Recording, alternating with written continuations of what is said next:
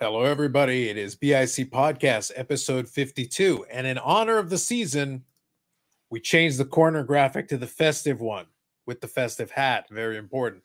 On this episode, we're going to talk about superfractors flying out of the factories at an alarming rate. But we're also going to talk about the fact that that isn't a new thing. Not even remotely close to a new thing. There's actually been a lot of precedents for this kind of thing. So we will touch on that in our 5% more mature way. We will also talk about some potential hobby resolutions, and I will briefly whine about the Packers, as I do at this time of the year with the way they're playing. That and more on this episode of the BIC Podcast.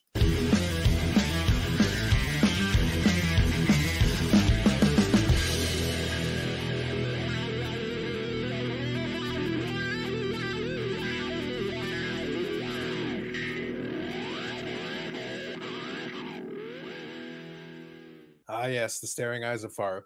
And what you folks will never see in the unedited copy is that for a brief moment, I was like Eric looking at a chocolate stick. I just froze.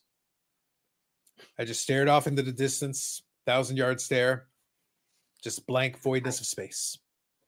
I normally pick on Eric, but I have to say, I think that's the first time I've ever seen Carlos speechless. Oh, I wasn't just speechless. I might have actually had a complete factory reset during that entire moment. Like it was nothing. There's nothing going on. It just flatlined the whole thing. It was actually very impressive. I was like, all right then, moving on. Yes. All right. So this is the last episode before the holidays. I think everybody has gotten into the festive season in their own way. I'm more of a Grinch is my style, but I do have the festive hat on the logo, so at least that's something. But I will say that this time of year, honestly, a lot of stuff going on, a lot of moving parts, a lot of running around, and the tiredness has definitely hit me. And that right there is part and parcel. And I felt it literally in that moment. It all came all at once. I'm hoping there'll be some sleep at some point this week.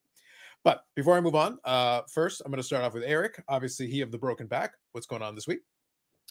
Not too much. I did get out of bed for the first time in a week to go to work, and had the pleasure of hanging out with three great former Bruins yesterday with the Bulldog, Stan Jonathan, one of the toughest guys ever to put on skates and play in the NHL. Charlie Simmer, who ended his career in Boston, but was made famous by being on the Triple Crown line with another player that I am friendly with by the name of Marcel Dayon. And of course, you have Dave Taylor on that line. And then also I got a chance to meet for the first time Dwight Foster, who played for the Bruins in the late 70s, early 80s. Three great guys. I'm glad I got out of bed and sucked up a little bit of the pain to spend a few hours with them. Mm-hmm. Sounds fair. Sounds fair. Brandon, any winding up towards the holiday festivities here as we approach this final week? Obviously, doing the eBay thing, it has been extremely busy. I actually had people today buying stuff and leaving, buyer's message. Caught this last minute, hope it makes it in time. And I'm like, yeah, well, I'll get it in the mail. And I can't do nothing else with that. But no, over the weekend, me and the missus went out and tried to button up a few things, just going out looking. I will say I found the largest shopping bag I think I have ever seen in the history of shopping bags. Okay. Shout out to Lego. Shout out to Lego. If you spend a lot of money and buy the big, huge sets, they will give you a bag to Eric, don't try it. Your back's already bad enough. To try to lug out of the mall, that was an experience. But now I have a humongous bag if I so need it. But yeah, we went out, did that, and just had one of her friends came over with her kids this evening and let them open some presents and watched. Speaking of the Grinch, we watched the Grinch and had a little breakfast for dinner and rolling right along, finishing this week out to go into the Christmas day. So my kids are older now, so I have to borrow other people's to have the kiddie side to it. Exactly. Fair enough. So the first thing I was going to say is I co-sign on breakfast for dinner. Big fan. Huge fan of that one. Love breakfast. Anytime is fine for breakfast for me. Anytime is completely fine. So I co-sign on that. Second, one thing that kind of occurred to me as you were telling that story, I kind of a quick independent poll here, briefly. we're just right past the midpoint of December. Honestly, it takes absolutely no time for me. I did already lead with the Grinch thing. I hate Christmas music, can't stand it. And when I have to go to the grocery store or any of them, as soon as I put that in, like, I wish I had headphones. Thoughts and opinions on Christmas music? Just I'm going to poll this on Friday. I'm going to actually ask the people because I want to get other opinions on this. It's like, are you for it? Are you big into it? Are you just accepting of it and willing to tolerate it? Or are you kind of like, enough already? I only like 2 Christmas songs. One is Father Christmas by the Kinks, which has, lines like, Father Christmas, give me your money, give me all your toys, all that kind of stuff, very violent anti-Christmas song. I really this is the Die Hard is a Christmas movie take of music. Go on. And yeah, and the other Which one, it is, by the way. Die Hard is definitely a Christmas movie. I could listen to Little Drummer Boy with David Bowie and Bing Crosby 100 times in a row and not get bored. So those are the only 2. Brandon, thoughts? There's a few songs that are okay. I'm not down with like the traditional ones so much. There is a new one. I don't know if you guys listen to country at all. I listen to about anything, so that's a little secret of me. It depends on what mood I'm in and depending on what music I'll listen to. Okay. But it's one of the rare occasions that an artist actually remakes their song and makes it better, but it's also funny. I don't know if you guys have heard the song Fancy Like, where he's talking about like going out, taking his wife out to, I think it's Ruby Tuesday or whatever. Wait, I actually might know this one because I listen to some music YouTubers that cover a lot of these things. So that sounds familiar to me. I actually think I might know the one you're talking about. Well, the artist who did that song has now remade it into Fancy Like Christmas. And it's actually pretty good and pretty funny. It's one of the occasions where I think the remake might actually be better than the original. So he spoofed his own song. He spoofed his own song, and I actually think it might be better than the original. Fair enough. Now, question though. So do you have a cutoff where you kind of lose patience with the traditional Christmas music? I lose it immediately. I worked in retail years ago, so honestly, I lose my patience for it super quick. So I have a wife that is very, very, very, very, very big into Christmas. In fact, she wanted to decorate early and everything. So part of my anniversary gift, because our anniversary is November 18th, part of my anniversary gift to her was for me not being a Grinch and allowing her to start decorating a little bit early. So I helped her on our anniversary day start decorating and bought her a new Christmas tree and all of that stuff. So I have to hear the music, but yeah, it's time for Christmas to get here. Get it over with. Let's go. I will not tolerate or accept Christmas until December 1st. If you even bring up Christmas with any of the music, the Christmas trees, everything getting sold in April, for God's sakes, I think sometimes they just keep pushing it back and back and back. I just have no interest. I don't want to see Christmas trees at Home Depot in October. It's it drives me bananas. December 1st, I will accept it. The week of, I will participate in it. Now, this segment of Three Men Speaking Grinch is brought to you by AMG Collectibles. Because even though we may not support Christmas music or a lot of the generalities of Christmas, we do support presents. And if you're going to look for presents, one of the places you can look at is amgcollectibles.ca, because the card collector in your life may need presents. And I did mention previously, and we will have an episode this week. By the way, this week will be the week of the cup. So if you want to stuff the stocking with a very expensive item, it's probably a very bougie stocking. The week of the cup. Feels like we just had a version of the cup. Well, you're getting another one. This one's the Cole Caulfield version, and that rookie class. And I want to clarify and just admit, because I don't want to sit here and pretend to be a hard ass. I actually have, since I've gotten a little bit older and been able to do it now, I've gotten into the Christmas spirit a bit because, like I said, my kids are older. It's been a lot of fun to go out and shop for the younger kid toys and stuff to go donate and everything. And I think that has gave me a little bit of this Christmas joy. And I've even told her the last year we went to go out shopping and it sucked because everything in the stores was higher priced than you could just buy it for online. And I didn't understand it. It pissed me off. And so this year I told her, I was like, look, I want to go. Now, I am not a person that enjoys traffic. I don't enjoy crowded stores or any of that. But it feels different if you're just sitting on the damn computer ordering everything. It might be easier, but it takes away the purpose of Christmas in general. If you're just going to order stuff, then why even have a holiday? Just order the shit and send it to people or give it to them, you know?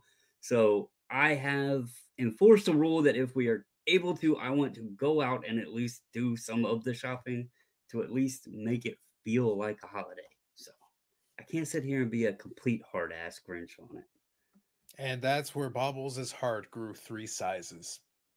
Yeah. And advocate of the heart going 3 sizes, amgcollectibles.ca and the AMG Collectibles YouTube channel, where, like I said, this week we will be talking the cup. So if you guys do check out the YouTube channel, we will do a preview of the cup, the new one that came out, which is still not quite up to present day, even though last week we had Artifacts, which was present day. We're all as confused as you are. Yes, we went to the present, and now we're going back to the past, and then we will return to the present eventually. No Connor Bedard on this one. Just to be clear, no Connor Bedard on this one. Last week, Connor Bedard. This one, not Connor Bedard. I know it's confusing. I understand. We'll explain more on the AMG Collectibles podcast if you check it out. Thank you to AMG for supporting the podcast and the channel. That segue worked out rather beautifully. That's all I was hoping for. I'm not saying there's anything wrong with the rookie class. I'm just saying, though, listen, Brandon, I guarantee you there's going to be somebody who's going to be like, wait a minute, why can't I pull Connor Bedard in this? Guaranteed. So you have to lead with, there is no Connor Bedard in this one. This is 21-22. I understand it's confusing. Please don't ask us. I predicted this. If you get a moment, or if you've already done so, though, you said you're going to be doing a review on it. Have you checked out the checklist? Because I am now curious, because Jason Robertson did not have a shield in his rookie released cup. I wonder if they did that as an update. I can take a look at that for you. That's no problem. While we're chatting on other matters, I can take a quick peek at it for you. But yeah, there's definitely, it's like I said, it's going to create this confusion because Upper Deck is still at a part of the cycle where we're doing the back and forth thing. Like, I'm being serious. Last week was the brand new Artifacts. The brand new Artifacts, which has Connor Bedard cards in it. Not a Blackhawks gear yet. It's still Team Canada for this one, but they're the first non-Easter egg chase of Connor Bedard. They're actual cards that are in the checklist. You can see them and you know exactly what you're chasing. So this is like a step forward. First you had the Easter egg. Now you're getting one that's definitely on the checklist. You can see it. You know exactly what you're looking for, including the redemption. And there's another one that's kind of a nice one with a patch and stuff. So the point is people now know what they're chasing with that one. Probably the next product is going to have, we'll see what the next product is. We'll try to figure out which is going to be the first product with an actual Connor Bedard base card, like a real one. And then obviously we'll eventually get to Series 2 in the new year. So we'll be going forward in that. But like I said, the Upper Deck calendar still kind of pushes us forward and backward in time. So we were getting caught up, and then now we have to move forward because future SP Authentic was not current year. We were back. Then we went forward with Artifacts, and now we're moving back again with the cup. So I guarantee if somebody's not up on their stuff and they're not paying attention to the year on the top of the marquee, it's super confusing. And even for folks who are following it, it's still super confusing. So that tells you a lot about kind of where we're sitting on the calendar right now with Upper Deck. And hopefully they can get caught up because this whole 2 years back and forth is really silly. It's not good for anybody. So real quick, before we move on to the what's going to be probably the main topic with the whole Superfractor thing, I'll quickly complain about the Packers. They're screwing me over so bad. It's terrible. And I'm not surprised, but I think the sequencing is the part that has surprised me because again, they were dead to rights like 5 weeks ago. They were basically supposed to be playing for a draft pick. Then they have the audacity to beat decent teams. And then it's like, hey, let's lose. It's like, let's lose to Danny DeVito, that guy. And then like out of the 3 games, if we're talking about the 3-game stretch, because I've gone through them week by week as we've done this, the Giants one was one of the more winnable ones. Out of the 3-game stretch, you had the Giants and you had Carolina and Tampa Bay in the middle. On paper, Tampa Bay should be the one that gives you the most fight. So losing to Tampa Bay, not really a surprise. Having Baker Mayfield have a perfect passer rating, somewhat of a surprise.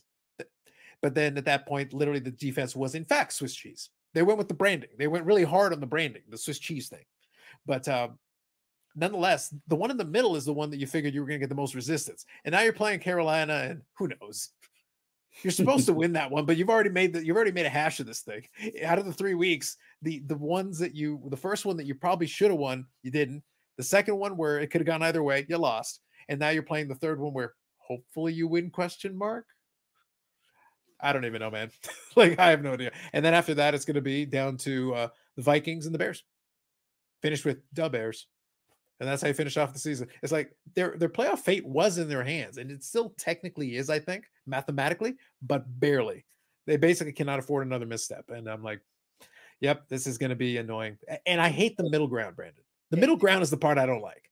If you're going to suck, then just suck and get a better draft pick. If you're going to try for the playoffs, then try for the playoffs, but you can't be losing to Danny DeVito. Let me tell you, anytime in any sport, when fans and commentators start talking about mathematical probabilities and that this has to happen and that has to happen and this team has to lose and your team has to win out and this has to lose by 5 games and this one has to game by 20 points, it's over. Okay? It's over. It's done. As soon as I hear people start talking, well, mathematically, no, you're done. I mean, that is just fans. That is fans' way of holding on to a dream, and it is sportscasters' way of trying to keep interest of the team. So people will come to the games and watch it on TV and all that. When the reality is, it's over. It's night time. Eric is 100% right, because I mean, mathematically, the Boston Bruins should have been the Stanley Cup champions last year, and it was over. But mathematically, they should have gotten past 1 round. They should have gotten past 1 round at the bare minimum. Sorry, Eric. We're just being honest. 1 round. Also, I'm deeply disturbed that you actually uttered the words Eric is 100% right. I don't think that's ever happened. It worked in that that sequence, but it was like 98.7%, right? Like 100%. Like, I'm deeply concerned about that. That's deeply disturbing. What is your thoughts? Just throwing this out there since we tied this in the topic. Sure. Do you think the NFL should adopt the lottery system for the draft? Because it's a scenario where, I mean, in your case with the Packers, like, they were good enough to win some games that maybe they shouldn't have, but it gave them hope to where they needed to, they had the chance to continue trying because they had already screwed it up. Like, in the NFL, it's almost like if you get to 2 wins, you've pretty much screwed up the first pick. And I feel like some teams get that mindset of we have to lose instead of playing to win. And maybe if there was that lottery system, it would try to up the competitive nature of even the bottom dwelling teams. Question mark. Well, I think I'd agree. I'd agree with you from the perspective that it eliminates the most blatant tanking. It eliminates the most blatant. Like, obviously, there's some teams that are still going to try to give themselves a higher probability or whatever the case may be. But if you break it up by a percentage basis, so yeah, you can be the worst team in the league and you'll have the best chance to get the number 1 draft, but I'm not going to guarantee it. So it means you could have tanked for nothing. You could have still been stuck with the number 2 or the number 3 pick, and you went and killed yourself for the number 1. It incentivizes at least giving a reasonable effort, not intentionally like benching your entire starting lineup just to try to squeeze out a couple more losses. And competitively for the fan that's paying a ticket, you're not really giving them a viable product. And there's been plenty of games. Look, there was a 3-0 game. There have been some games where we could debate there is not a viable product right now. Can we talk about that? Because We can. that screwed, like, I used Minnesota's defense in my fantasy league for that Raiders-Minnesota matchup. And they scored me 20 points. I had the Chargers defense on my bench that week. I looked at the Chargers' upcoming schedule and I was like, oh, this works out perfect. First week of the playoffs in fantasy football, bam, I have the Chargers playing, guess who? The Raiders. And they let the Raiders score 63 freaking points. How does a team go from no points in a 3-0 game against freaking Minnesota to 63 against a team like the Chargers, who have had a decent, they're not a powerhouse, but a decent defense all season? And Aiden O'Connell comes in at quarterback and throws up 63 points against the Chargers. The Raiders defense scored, I think, 25 in fantasy. And they had the worst, like, comparatively, they had the worst matchup, like, strength. But if you compared the two, I got -3 points using the Chargers against the team that should have been a lock for 10 to 15, 20 points. That was the most ass backwards matchup I think I've ever seen the outcome of. Sorry, go ahead. I'm off my soapbox. That was the segment of fantasy football ruins Pavel's life. Hashtag. Well, my team sucked to begin with. I shouldn't have even been in the playoffs, but I squeaked in and I had hope, and yeah, never. Well, speaking of hope, here's the segue for you. Speaking of hope, 2020, 2021 black foil variation rookie shield auto card number 118, Jason Robertson, 1 of 1. I freaking knew it. Let the games begin, Eric. The Jason Robertson pumping is about to take on a new level. We're going to hit the next tier. We're going to the moon. Somebody better start moon. Somebody better start selling some more kilts and enema dolls. You're gonna need. That's right. You better be full-fledged, shameless kilt baron. Yeah. There better be no restraint on your part. You need to get on this. I had a feeling it was going to be there. That's why I asked, because that was the only card he didn't have in the 2020 Cup, and I was like, well, I wonder if they do it as the update. Yep, I got it right Game here. on. 2021-22, the Cup Hockey Update Checklist, the Cup Update Autograph Set Checklist. There's 274 cards in the update. I will talk more about this whole thing in the breakdown on the AMG show. If you check out the AMG channel, you'll hear more about this. But just to be clear, this whole thing with the updates, here's the hot take for you. This has got to stop, because this is basically like a cheap filler move for them to try to squeeze in value by being like, we could have released this the year that it should have come out in the first place. We're going to hold back. It's going to be an update. It's like, wait, why can't you do a set in 21-22? Why can't you come up with something for 21-22 that's in 21-22? We're already a year behind, but at least give me the stuff from current year. There's a whole stack here of black foil autos from a bunch of players. There's a black foil auto of Miro Heiskanen, also a 1 of 1. Like, there's a bunch here. Patrick Kane, 1 of 1. It's not only rookies, it's veterans too. Like, there's a bunch. There's a whole stack. The rookie shield auto, plates auto patches, all kinds of stuff. We even have auto patches of some of the veterans included in tier. John LeClair. We've got dual autograph patches of John. Why we needed to wait until update to get John LeClair, but I guess we did. And that's no slight on John LeClair. John LeClair was a great player. Absolutely. But it's one of those things where you kind of sit back on it. It's like, what if I actually wanted that the year that it would have come out otherwise? What if I actually wanted it in the set in the first place? It's it's a little hurtful. Not gonna lie, it's a little bit hurtful. But anyway, that's just me. It's no rally towel relic, but it's still hurtful. It's still hurtful nonetheless. Moving on. Game on. Well, let's talk about the Superfractor thing. Speaking of 101s, so we'll segue off of this 101 as Bobbles tries to figure out how many kilts he's going to have to sell to get his hands on this one.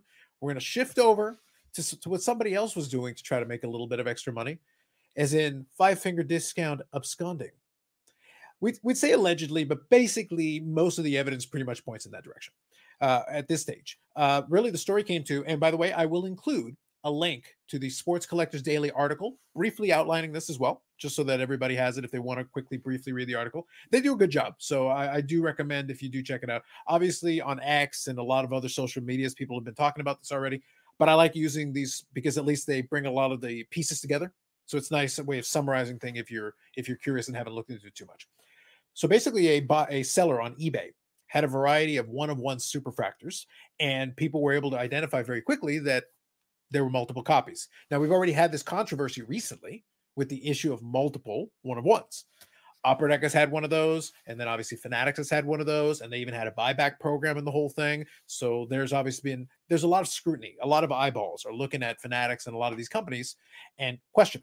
I will also add that the same seller, once they started being found out and people looked into it, there's also some Panini cards that are very low numbered that have wound up in it. One distinction I'll make, though, is on these superfractors. And again, in the article, it'll talk a little bit more about it and show you some examples so you can see pictures and things.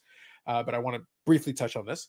One of the differentiators is that the one-of-one serial number for the duplicates, let's call them, but really backdoor copied versions of it, the one-of-one serial number is stamped on the back rather than on the front where it's typically found. So that's an important distinction between the two versions of it. But one of the points we were making before we started recording was that, unfortunately, this is not new. And it's also not even isolated to this current, regime of Fanatics, the Fanatics Overlord, hallowed be thy name. But it's not even limited to these guys. As a matter of fact, it's happened a multitude of times in the past. And I'm going to use some examples. But before I do, I just wanted to set the groundwork. It's the current controversy of extra one-of-ones and how did they get them. It looks by all indications that they were backdoor stolen out of the back. Investigation's ongoing. Fanatics has acknowledged it and said they're investigating. So obviously that's in progress. But it does put another black eye on kind of their controls and security. And it brings into question, what kind of changes are they going to need to make sure that stuff doesn't get walked out the door this way. It's not what you expect to happen, but we'll also offer some context that it's not the first time. So Brandon or Eric, which one of you wants to kind of take a first crack at this one? Well, I'll go ahead real quick, Eric. Or try to be quick anyway. I do get long-winded. I'm sorry. My biggest thing on this, and as you mentioned, and we'll go into it a little bit further, I'm sure, but it isn't the first time. It's not even the first year. This isn't anything new. But I think the biggest glaring concern with this, what if this person, and I don't know if the eBay account was the person doing the theft or if they were just who wound up with them. You don't know the full details of everything that happened yet. But what if those had not wound up on eBay? Or what if they hadn't wound up in such a substantial number at once to throw a red flag? Mm-hmm. I don't think people would have caught it. And now they're taken down. I believe only one of the Bowman Supers have been sold, and it has to go through authenticity guarantee. The problem isn't resolved. Now that we know what happened, the problem is actually far from being resolved because there's still ways that they can end up in the open market. Now, yeah, sure, it's put out there. The serial number is on the front on this one and on the back on this one. Mm-hmm. An issue that lies there is why in the hell doesn't Topps do it the same way every time to begin with? But you're going to have people that if they come across this, they're not going to be aware of this news. They're not tuned into the YouTube or Sports Collectors Daily or anything else. And they may think that it's the true one-of-one Superfractor. And turns out it's the backdoor one. So there's still a lot of moving pieces with this. Just because we now know the story, what is going to be the resolution? Mm-hmm. Sounds good. Eric, any initial high-level thoughts on that, just to start off? Yeah, I'm not one to do the sky is falling and we need to be in panic mode. But if this continues, I honestly believe this situation, this problem, this continued forgery. This is going to be a hobby killer and a card company killer. Because if this continues to happen with the amount of money that these cards cost and how much money, you know, I know we're not at pandemic prices, but was still higher than before, pre-pandemic. Lots and lots of money people are still investing and buying many boxes, buying things on eBay, buying things on other platforms. A lot of money's going into this. And if the story continues to be that these cards are fraudulent, people are going to say, screw it, I'm done with this. I can't trust this company. I can't trust this hobby. I can't trust these platforms. I'm not spending this kind of money anymore. And I honestly think that if these card companies do not do a better job with their security, they are going to they're going to lose their patrons and kill the hobby. Okay, let me touch on something here. I'll pick up what Eric's putting down here, and I'll throw this one at you, Brandon. So let's pose the first question. As we do, I'll actually share a couple of things from Instagram. Everything that I'm going to share here, I will include a link in the description to. I'll include a link to the Sports Collectors Daily article, but we're also going to include a link to these social media posts as we reference them. So if you're hearing the audio version, you can click on the link and see exactly what we're showing so that we're all on the same page. So the first one I'm actually going to show is from Nat Turner's Instagram account. And this is from about an hour ago, give or take. So it's not long before we started recording here. And this specifically is him showcasing a display piece at the PSA card office in New Jersey. And the display piece is a sheet, an uncut sheet of green PMGs.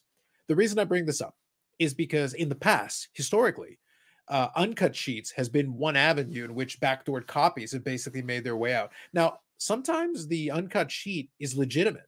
Like maybe they were given to somebody, an employee or something, or there have been a few scenarios where that's happened. It tends not to be the most expensive ones, inserts and things like that necessarily, but it doesn't mean there isn't, because you can definitely, over the past, there have been auctions where you've been able to buy inserts of some of the big inserts, some of the big parallels. So for example, like essential credentials, I've seen uncut sheets of those. I've seen uncut sheets of PMGs, for example, like this one here. This is an example of that. I've seen uncut sheets of refractors. I've seen uncut sheets of all kinds of stuff, you know, inserts, parallels, and ones that are held in high esteem. Go ahead, Brandon. You wanted to say something there. I was just going to say, when you said something about the credentials, this likely, because I can't tell for sure by that photo, but that looks like a 90s set, and that likely would have came from the Fleer buyout that a lot of this other stuff has wound up from as well. Yeah, I think this is one of the, I want to say it's maybe 97 or 98 Yeah. green PMGs, one of those ones, late 90s for sure. But Yep. to your point though, there were a lot, and this is key. We want to say two things. So let's start off with this. Eric is 98.7% correct because I refuse to say 100. Just on principle, I refuse. However, 98.7% is still pretty good. So I will say 98.7% correct in the sense that it's not good. It's a very bad thing. It undermines confidence in the manufacturer. It undermines confidence in the industry. It undermines confidence in the authenticators. It undermines confidence in a lot of these different, if not enough people catch this, because you worry about, can some of this get through? And one of the key indicators, so I use the uncut sheet as an example. So just as a display piece, it's a really cool display piece. There's nothing wrong with having an uncut sheet. Some of that stuff is really nice looking. Framed like that, the way that image is, it looks great.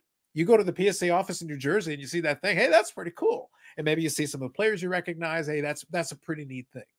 As a display piece, it's fantastic. But a nefarious person could very easily cut that. And if they manage to make something that looks enough like the foiling on the back, you could fool some people.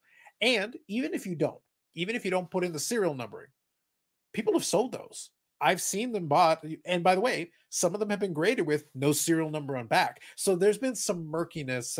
Eric's favorite Beckett has done that in the past with some of these PMGs where they're not numbered, but they're very clearly not numbered, but they're being represented as such. They're literally listed. ComC has sold some of these. Another example is Flair Showcase, the Flair Showcase Legacy collections and things of that sort. The rubies, red rubies and star rubies, those kind of things. We've seen a whole variety. And I mentioned the essential credentials. That's an example of one as well. Think of some iconic 90s inserts and parallels and things like that. There's a good chance if it's in that late 90s period, there was a lot of them that were floating around. However, that wasn't the end. And it's not the beginning, it's not the end. Obviously, going back, we talked some examples, but going back to the 80s, uncut sheets have existed. People can make cards out of those too. And obviously, those days we don't have serial numbering, so that's one less thing you need to worry about. You literally just need to figure out a way to cut it in a way that passes. But moving forward in time, so we talked the 90s.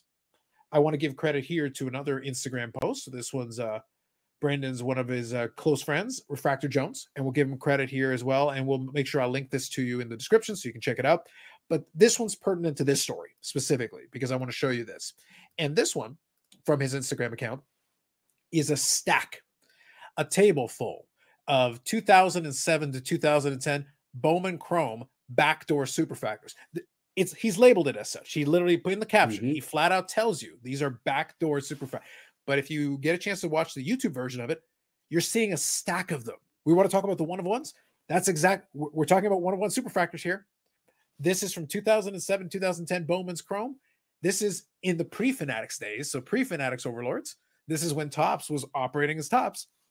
Backdoor copies were getting out the door back then by the table full. If you look at this image, you're seeing a table full of these Chrome of these one of one Superfractors from these various years sitting on a table for your perusal. Brendan, you want to add any specific thing to this? Because this kind of is the smoking gun here when we're talking about the Superfractors thing. He actually, in the description, if you go to the post, you can see it's there from February of 2022. He actually says, there's a long story to these that he's showing and other 1,000 plus Superfractors that are in his hoard. Now, when he calls it a hoard, he is not joking. The man he has a collection that you would not believe. He shares like a refractor of the day, but he has thousands and thousands. I witnessed it at the National. He literally would come back from the show each day with boxes upon boxes upon boxes of nothing but refractors. He has been in this hobby a long time. He knows a lot of people in this hobby, and he used to obtain these in various different ways. The purpose of sharing this and this post right here proving of what's going on today is this has been an issue for a long time. This isn't just a, oh my God, Fanatics screwed up, or oh my God, there's somebody shady, they stole it. It's been an issue. Like stuff, when there's monetary value attached and low quality security and, a company out there probably paying low wages on guys running printing presses with no security involved, they're essentially printing money, but they're not at the Federal Reserve. The Federal Reserve has security where you're not walking out with stacks of hundreds. This printing companies that are doing these cards likely don't have that. And these people realize if I just slip, and they probably could do a few a day and it would be, very unsuspicious. One thing I was thinking when you were showing the green PMG sheet, we kind of had this discussion and Refractor filled me in that when they do these printings, they print several sheets of the cards. You got to account for replacements or damages, or they test different qualities, all of that stuff. But the ones that aren't going to be used, why don't they, I don't want to say put hole punches through them or something, like a big void like they used to do on checks, or but do something that even if they do wind up out in the open, it's going to be noticed that, okay, cool, display it, but it's not going to harm anyone monetarily thinking or getting duped that it's a real card, because, it's cool to own, but it's not going to have the value to it. Have a vault for your sheet that you choose to be the replacements. Have the ones that you choose that are going to go in packs, and everything else should be stamped, punched, something voided to where even if they do make it out in the open, they're noticeable. Yeah, effectively a cancellation mark. Right. Like I said, we've seen that with redemptions. The old Pinnacle redemptions. if you redeemed them, they would actually hole punch them sometimes. Yeah. That was one indicator, one mark. That way you could still have the card technically in your possession, but it had been canceled. That's effectively what they did with that hole punch. Very, very unscientific, but it got the job done. It made it very clear what it was, and it couldn't be reused by accident because it had been already marked appropriately. But I think that's fair. Now, one of the key pieces I think that we got to talk about here, for this one, we got to refer to the repository of memes because we all love our memes. All right, we brought in the Spider-Man pointy meme. It is the perfect opportunity to bring it up because I guess the question. Let's move the conversation to this piece. Who really bears the ultimate responsibility here? Because there's multiple actors here that have a stake or stakeholders. Let's put it that way. So you've got the manufacturer. They're the ones that have the lax security in this case, because based on what we talked about, in Refractor, in the example he used, the way he phrased it is that, he showed that as an example. He said, over the years, some of these grew legs and walked away. Well, effectively, that's what it seems has occurred again here. This isn't a case of accidentally more getting put into packs. This is a case of some finding their way out the door, possibly in a box, in a bag, somewhere, in some capacity, and making it onto the market. In truth, to your point from earlier, basically what you were alluding to, the seller's stupidity was being greedy and listing everything at once and making it so damn obvious to somebody looking at a stack of them and going like, wait a minute, something's wrong. Right after maybe release. and maybe if they had doled it out or moved it in small card shows or something, like in small transactions here and there, they might have been able to get rid of it. But in this case, they kind of outed themselves as being suspicious immediately, and it brought suspicious upon them. So we got the Spider-Man pointy meme. Here's the question. We have the manufacturers who had lax security, obviously didn't have controls in place to prevent this. And again, we use the historic example from Refractor. This has been a problem for a long time. And the whole thing with Panini, the example that the seller also has Panini cards, well, we talked about this. The manufacturers today use a very small subset of printers. So it's not like, there's no reason why there couldn't be Leaf cards or Panini cards or, Fanatics or Topps cards. They could all be stolen out of the exact same factory because more than likely they're being printed in the same handful of facilities. We could get some Upper Deck ones as well. And we had duplicate Upper Deck 1-of-1. So like these things do happen. They have happened. But who bears the ultimate responsibility? You've got the manufacturer. We're also going to have the authenticators. We're hoping they can catch these things. But can they? That's kind of a question. We also have our authorities, hobby authorities. Can they get the information to us to let us know what to look for? When we look at the old Fleer showcases, there are certain indicators, certain telltales. They're not perfect, but you have to kind of scrounge around. I'll be honest with you. Unless you know somebody who really does know it very well, you kind of have to scrounge around, go find old blowout forum posts where they kind of were discussing it. And somebody mentioned, oh yeah, just look for the foil on the back and make sure that's there. And you're kind of cobbling the pieces together. So let me start off with you, Eric. Any thoughts on who should bear the ultimate responsibility in making sure this isn't a thing that keeps happening going forward? Yeah, I think it is the card companies' responsibility to make sure they're doing business with a reputable printer, making sure that there's security in place, because this is their entire business, right? Upper Deck, Topps, Fanatics, Panini. This is their business. These printing factories are screwing around with their business, and they're damaging their business.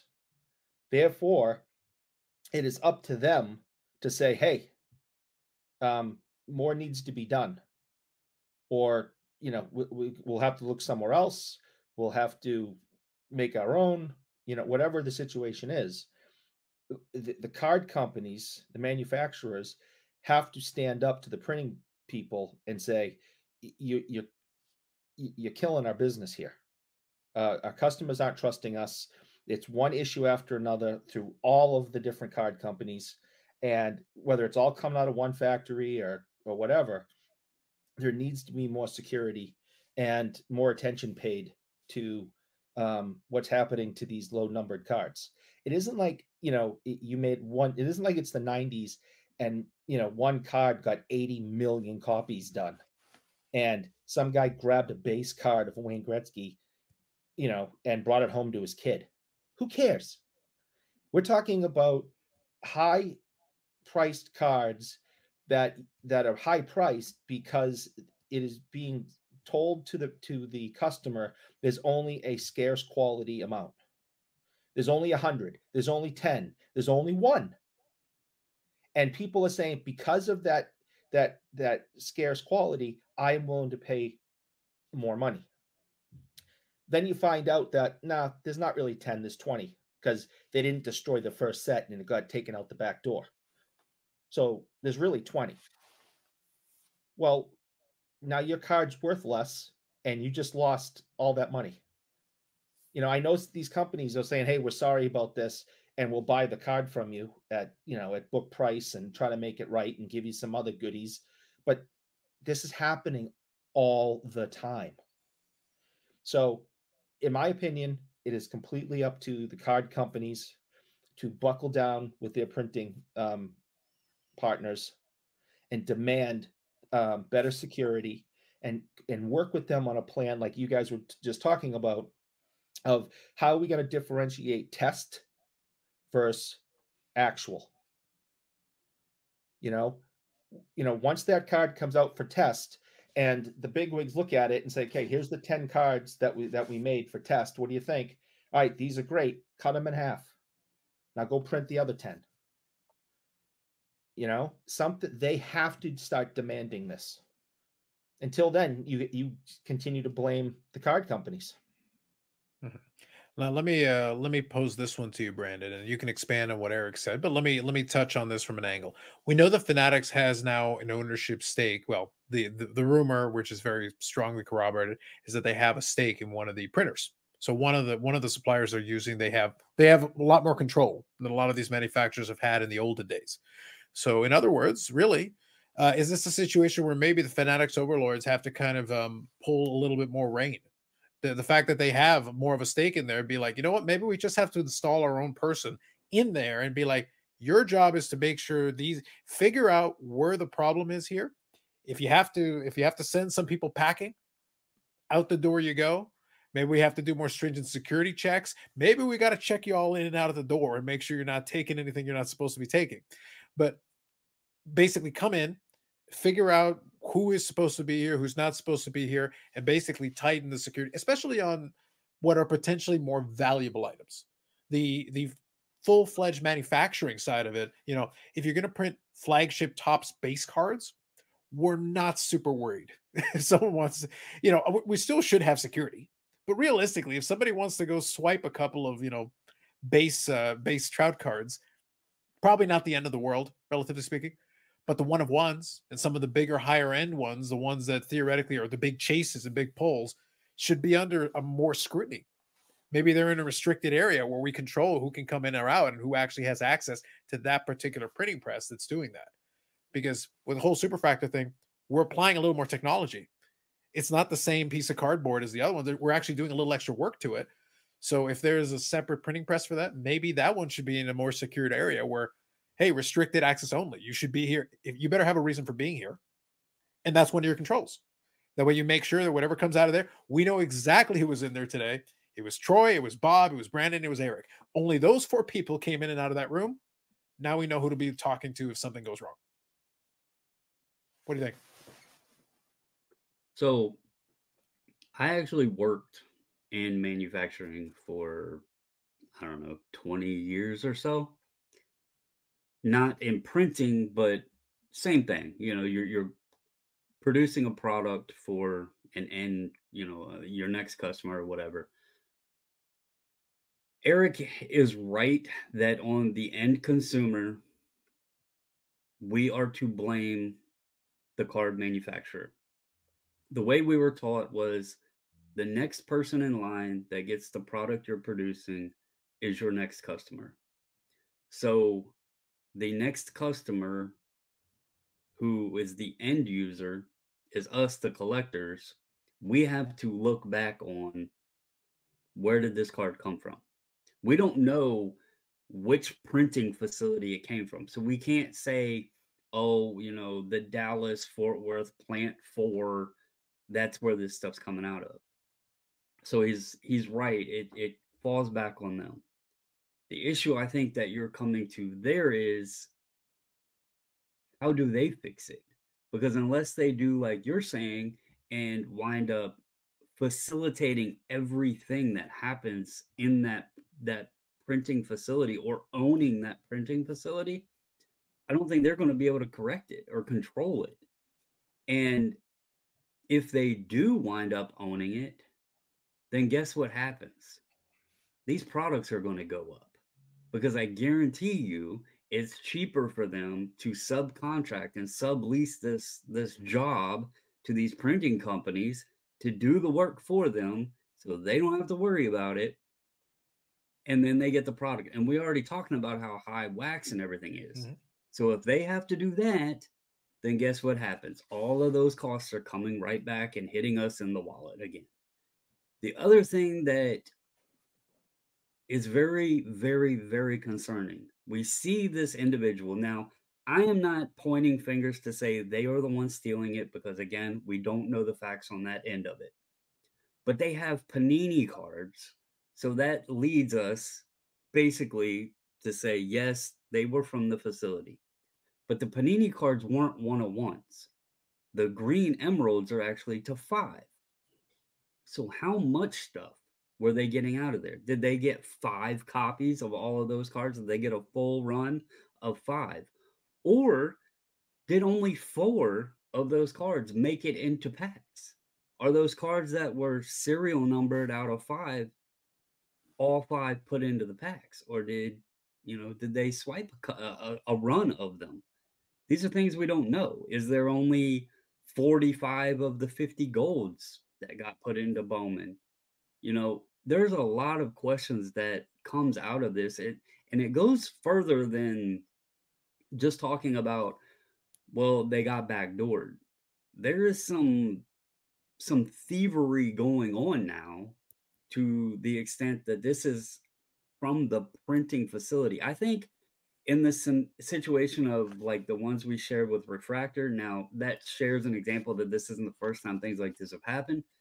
But if I had to guess, those were backdoored from Tops and not from the printing facility. When you get that angle of it, there's a lot of shit that could be going on. We don't know what is coming out of that. Hell, they could print extras, and there you got another copy. And again, we can't even call them fake, because they were printed on the legitimate press using the legitimate plates and everything else, the materials, all of that. They're technically legit cards, but they're duplicates. So, rewinding back to the duplicate superfractors that Topps admitted to, it shows not just the lack of security and everything, but the lack of control that the printers have. Like, they need to crack down or figure out what the hell they're going to do. That's a main integral part of this whole operation, and it's got a lot of question marks right now. The quality already sucks. The card quality sucks, but now we got issues of how much shit is getting out there that's not supposed to be. Mm-hmm. Go ahead, Eric. Something has to be done in the contracts. That obviously, this is becoming a bigger and bigger problem. Like I said earlier, that these, cards and the products are more and more expensive. The hobby obviously is just coming off the biggest boom in history. It's very popular hobby. The contracts have to state, if things are getting backdoored, if our products are being stolen, if you are negatively impacting our company's reputation and finances, we're going to deduct this much from your wallet. We pay you X amount of million a year. We're going to start deducting that. Plus, you got to have other legalities. You got to sue the printing places if you have to. You have to make sure you press charges, that you get the police involved. This is theft. And if it's easily proven that, because you've got comps, everyone's got comps right on the phone. You can show a cop, you can show a judge just with your phone that card that came out was worth $10,000. That's a 10,000. He just stole $10,000 and walked out the back door with it in his lunchbox. That's a felony. Doesn't matter if someone thinks cards are stupid or silly or for children. That is a $10,000 item you just walked out the back door with. People go to jail. Real quick, I don't want to interrupt your chain of thought because I get what you're saying. I'm also thinking, though, in the back of my mind, based on the scenario you presented, I would immediately suspect the man with a lunchbox. It's like, does he have a thermo in it? It's like, is it a Three's Company lunchbox? Like, what kind of lunchbox are we talking about? You have to understand, I'm a Johnny Cash fan, and one of my favorite songs is "One Piece at a Time." When he takes one part a day out in his big from out of one part, an auto part. He worked at an auto part factory. He took one part out. That happens every single day, and then after years and years and years, he was able to build his own car. So now let me ask a question though. So in all seriousness, so I just thought I would mention that since you mentioned the lunchbox, I was having visions to like grade school. It's like the lunchbox. And I'm thinking Johnny Cash. Go ahead. Yeah, but moving forward though, if we're moving forward though, in all seriousness, that is another angle you could take. I'm wondering though, but here's kind of my question. So I'll pose this to both of you. We're in agreement that something has to be done, even though we at the same time we can look at history and say this is not the first time it's happened. We're also not downplaying it because it undermines the belief, it undermines the credibility, and undermining credibility is not a good thing, especially if you're out there trying to build your business and trying to do all these other things. I think I might have sent the guys a link to it, but the Fanatics is investing in this Tom Brady commercial, the what if Tom Brady had been an Expos catcher. And I got a chance to watch the commercial. It's very slick. It's actually a pretty fancy commercial. Creative. I'll give them credit. They actually went and, they even got Tom Brady to do a little acting chops in there. I got some questions. Tom, keep your day job. But the point is that, they tried. They tried to make something interesting out of it to link it to the cards and try to do that. Okay, I get it. I appreciate it. So if you're investing in that kind of thing, then clearly you need to do something to make sure this doesn't present a greater. In the long run, the hobby forgets things. We know that. But it still hurts whenever you take a chink out of their armor of the credibility. Regardless, it still hurts in the long run. It's still damaging. So the question is, do you take Eric's approach and make the penalties in the contract? Do you do the legal type of penalties as an incentive for them to fix their own controls? Or, given, like I said, that there is the knowledge that Fanatics does have a little bit of an ownership stake in it, you could pull rank and say, like, okay, I'm going to install a few of my own people to add to what you've already got to make sure, even if I have to hire my own personal security to be in the facility and keep an eye on things, they'll stay out of your way, except they're going to be looking around for anybody walking around with a Three's Company lunchbox. If I see that on the floor, I'm going to have some suspicions. I'm going to have some questions. So which approach do you take, though? One is a more hands-on approach where you take it upon yourself to hire your own people to add those additional controls and security, or do you put it in the contract? Well, in the Fanatics case, you have the ability to do both, where another company that doesn't have a piece of the pie can't just walk into the facility. So they're going to have to handle it in other legal terms or avoid the contract and go somewhere else. But the same thing's going to happen if things are not set up to have the product secured. But if I was Fanatics and I owned a piece of a printing place, I'd have my own security in there, just standing over everybody. And you're not there to make friends. I don't care if, no one likes you and doesn't talk to you all day at work. Your job is to go around and suspect that every single person in here is stealing from the company, and your job is to stop it.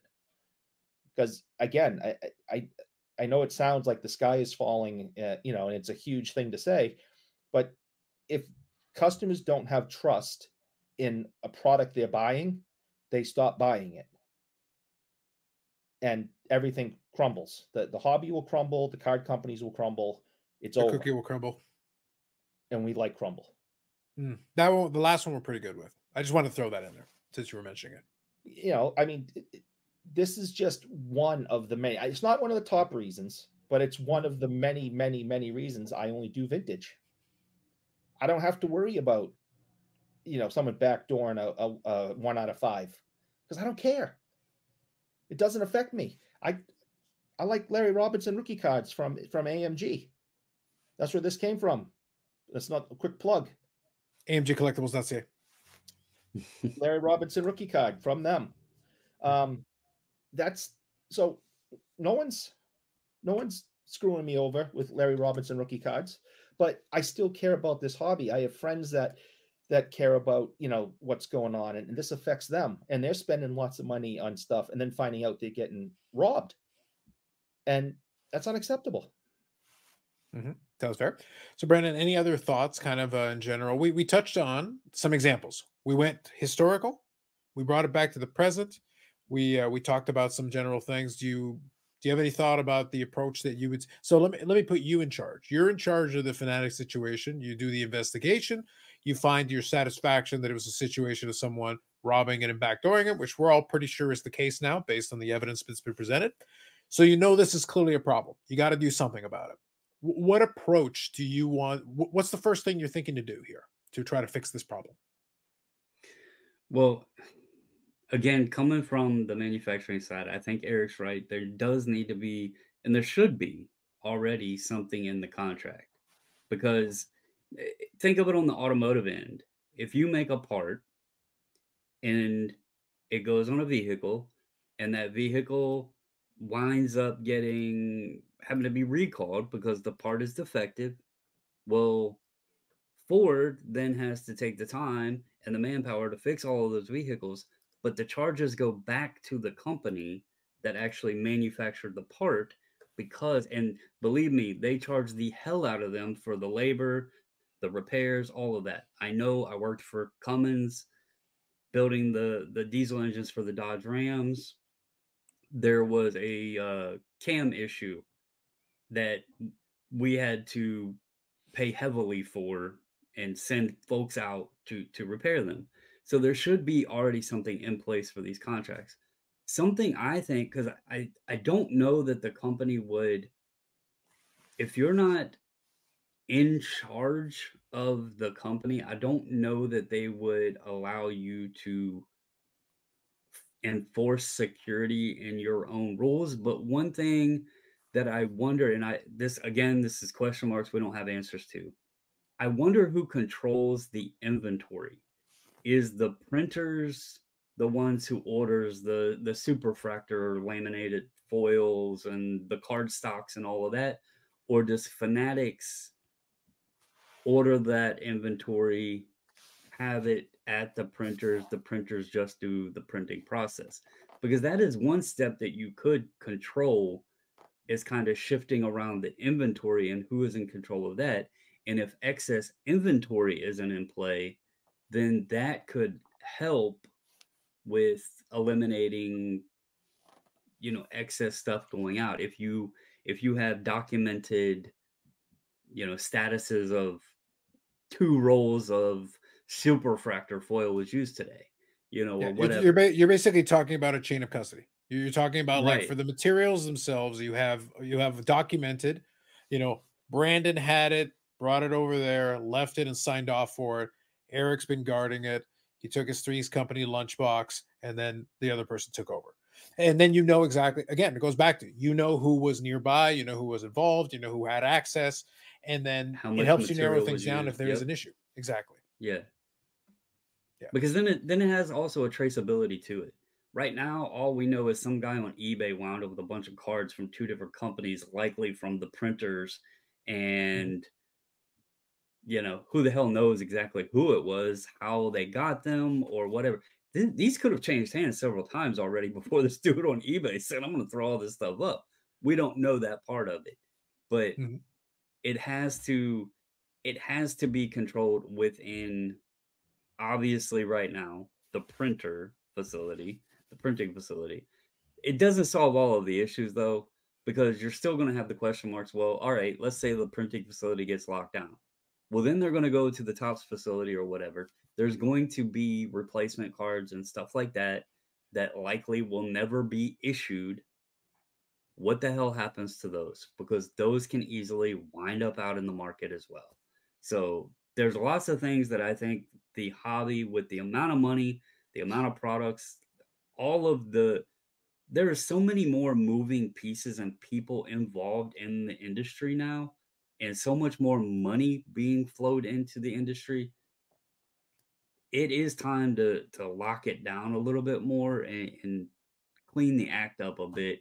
You know, we can say, well, it's happened for years, but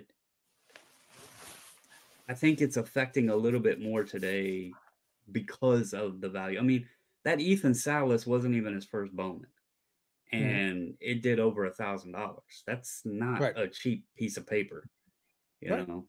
So, Yeah. Well, kind of Eric's point from before, regardless, however we want to look at it, whether you believe it's warranted or not, those pieces of cardboard, if they're misrepresenting the actual real genuine article, they are an asset. They're treated as something that holds value. So when a person takes those pieces of cardboard, otherwise worthless piece of cardboard, the fact that they got that treatment put on them, the fact that they look like the genuine article, suddenly makes them more valuable than the sum of their parts. Because the materials that walked in were not worth that. But right. on the other side of it, after the processes, suddenly they have this additional value. So I think that's a valid point. No, that's a good conversation. So there, 5% more mature. It can be done. Let it not be said that it cannot be done. Now, moving on here, we'll move to some lighter fare here to finish things up. So first, Eric, do you want to give a little sneak preview? So folks on the YouTube version will get the visual. Well, I'll relay what it is. So I'm going to talk about one more little light topic here that we'll finish off with. But before we do a little sneak preview to the Friday live stream, you have in your possession the holiest of holies. Do you want to quickly tell the people what you have? This Friday, you will be able to open with me the first box of cards that I've opened since 1994.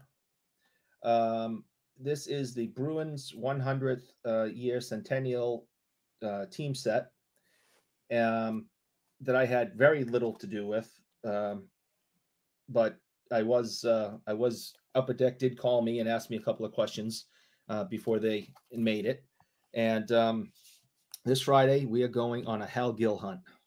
And we're going to be looking for those Hal Gill cards, and hopefully we'll get some Hal Gill yellows or golds or autograph cards or something good like that. All hail Hal Gill. Yeah, that's what we're doing. You know, it's very exciting. So that's something to look forward to on the Friday live stream at 8 p.m. Eastern Standard Time. It will be the standard start time, but quick programming note. The episode will be shorter than normal because on the YouTube channel this week, on Sunday, Christmas Eve, the holiday special will be in effect. The holiday special has been in effect the last several years, but we will have the holiday special. I will be at the homestead, the HQ. We may get some cameo appearances from Carlos Sr. and other luminaries. And that'll also be a shorter episode, but it'll be the Christmas Eve episode. And then the following week, so I'm giving you some of these programming notes ahead of time. The following week, for New Year's, it will be the New Year's Eve episode, which will also start at a slightly different time. I will announce that later on. But that one will just be the Sunday episode. So there'll be 2 live streams this week. So bonus live stream and a Christmas Eve live stream. And then for New Year's, it will just be the New Year's Eve live stream. There will be no Friday live stream that week. Letting you all know in advance. So that's as we kind of wind down the calendar of content this year on the channel. Even though it's the 18th when we're recording this and the 19th when this drops, we're rapidly approaching the end of the year. So now it's on the final episodes. I already did the goals episode, so this is going to be my segue here into the last piece that I'm going to talk about. I already did my goals video for the year, talking about previous year's goals, how I did with that, and then the next year's goals and what I intend to do with that. But an offshoot of that is the idea of the resolution. And while New Year's resolutions aren't necessarily my thing, my curiosity is, does anyone have any hobby resolutions for the new year? Anything they want to change, or maybe something that they were trying to do that they weren't able to accomplish? It's not a goal necessarily. What I'm saying is there anything in your method or anything in what the way you're approaching it that you're thinking of changing for the new year, something different than what you were doing before? So I'll start off by giving an example. I do my goals thing every year. I like doing it because it gives me some targets, but I also have always given myself a lot of room to freestyle, because sometimes I'll come across certain projects and things that I like to do, but it takes your eyes off the ball a little bit. One of the things that happened with the goals is that I've got a couple of my sets that I'm working on, and a number of them got pretty close, but I didn't finish because the concentration wasn't there. I was working on some of these other little side projects along the way. So my resolution for this year is going to be to kind of minimize the side projects a little bit.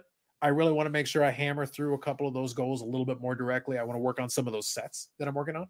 I'd like to be marking off some of those checklists directly off. I got close this past year, but I want to finish them. Where I have a goal in place, I want to finish it, get to that point, so that way I can reset for 2025 and move on from that. My player collections and all that, a lot of it's the same. For the Medano collection, it's very straightforward. The goals works really well with those, generally speaking. I don't do any goals for the other player collections, but I spent a lot of time with those other player collections this past year. And while I still intend to do that, I want to scale that back a little bit, put a little bit more of the focus on the sets, because we only have so many hobby dollars to go around. So that's one of those things. If we're taking our hobby dollars, you shift it from one bucket into another, it's still the same amount in the end. So you just got to figure out how you're allocating it. That's basically my intention, my resolution for this next hobby year, so to speak. Does anyone want to take a stab at, now that you kind of know what I'm referring to here on this one? You can go with a goal as well if you want, but it's goal or resolution, whatever you prefer. I'm going to try to be a little more focused. Now that my daughter's in college and we're paying the majority of that, the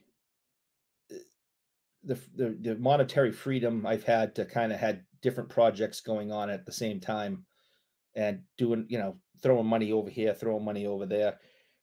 I think that needs to be refocused a little bit. I don't think I need to stop hobbying. I think I just need to really weigh things a little bit more, and not be so quick to buy something, or to press buy it now on eBay. Even though because I can convince myself, well, it's only $3. Well, you buy 9 of those in a day, it starts adding up, right? With the shipping and everything else. So then you're like, it's not going to sit on my desk. It's going to go right into a binder and back in the closet. Well, maybe that's, and we've talked about that in the past. So I think I'm going to be more focused. I've already started, so it's not something that I'm waiting for the first to do. I've already started, and I like the discipline that it takes, and I'm appreciating when I get things a little bit more. So I'm going to try to continue on that trend. Good.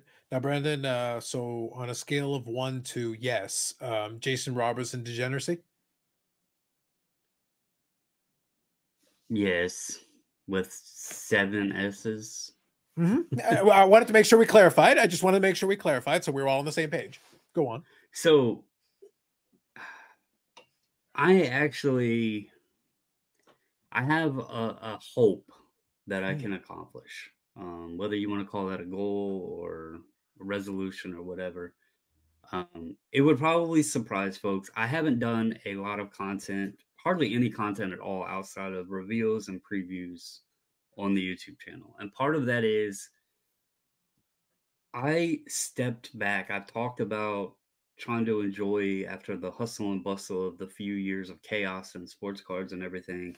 And to be honest, a lot of even the topic tonight has kind of, it causes a sense of burnout, a sense of, I don't know, it kind of burns that flame of the hobby out a little bit.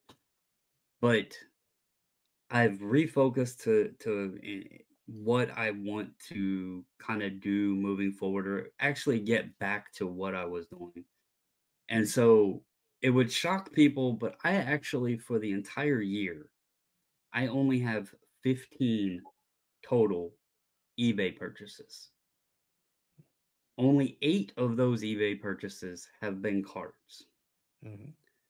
So I did very well this year on not letting myself just buy, and kind of step back. But one thing I do want to do is I have so much, like y'all can see it kind of behind me, but there's stuff under here. There's stuff in that closet back there. I have all those cards I've talked about on the other side of that wall. I actually would like to liquidate a lot of the unorganized mess that I have obtained. The stuff I have no interest in keeping. The stuff that was obtained through the hustle and bustle of the several years of things just going wild, and it hits you and you don't even realize it till it's too late of how much you've accumulated. So I want to downsize or liquidate and get back into. I don't want to just have 8 purchases. This kind of opposite of Eric. I don't want to minimize my purchases. I want to get back into buying things that I enjoy, but in doing so, I want to get rid of all of the unnecessary clutter that's sitting around. Now, how I go about that option, that is the question mark. I literally can't sit here and list all of those cards. I don't want to just throw them away. Facebook Marketplace is flooded all the time with card collections. That's probably a nightmare way. I've thought about reaching out to maybe Chris Sewell, and since I think he's back over here in the States now, I believe he's in Maryland, so not too far away. And maybe shooting him a message of saying, hey, you know, I'm not looking to make a fortune off of this. I know you could probably process it through quicker than I could. And just kind of give him a rundown of what I got. Maybe that's an option. I don't know. But that's kind of something I want to do, is get rope back in. I get jealous of Eric's little setup back there. It's organized. He gets to enjoy everything. Me, I just got like a card explosion behind me, and it gets overwhelming, honestly. Yeah, just don't ask about the random crumble box that lives in that room. But at least he knows where it is. If you ask me, he does know where it is. That is one in here. Yeah, make it so, Eric. But... Now's the moment. Now's the time. For the people, he knows exactly where it is. That's the thing. Like, you can ask Eric but he doesn't about know what's inside that box. He doesn't know what's inside that box or what lives in it, and he would rather not know. He chooses to live in ignorance. But you could ask him about a player, and I guarantee you he could go in one of those boxes and pull it out, and it wouldn't take him that long. There is an organization. There is a method to his madness in that room. Yes.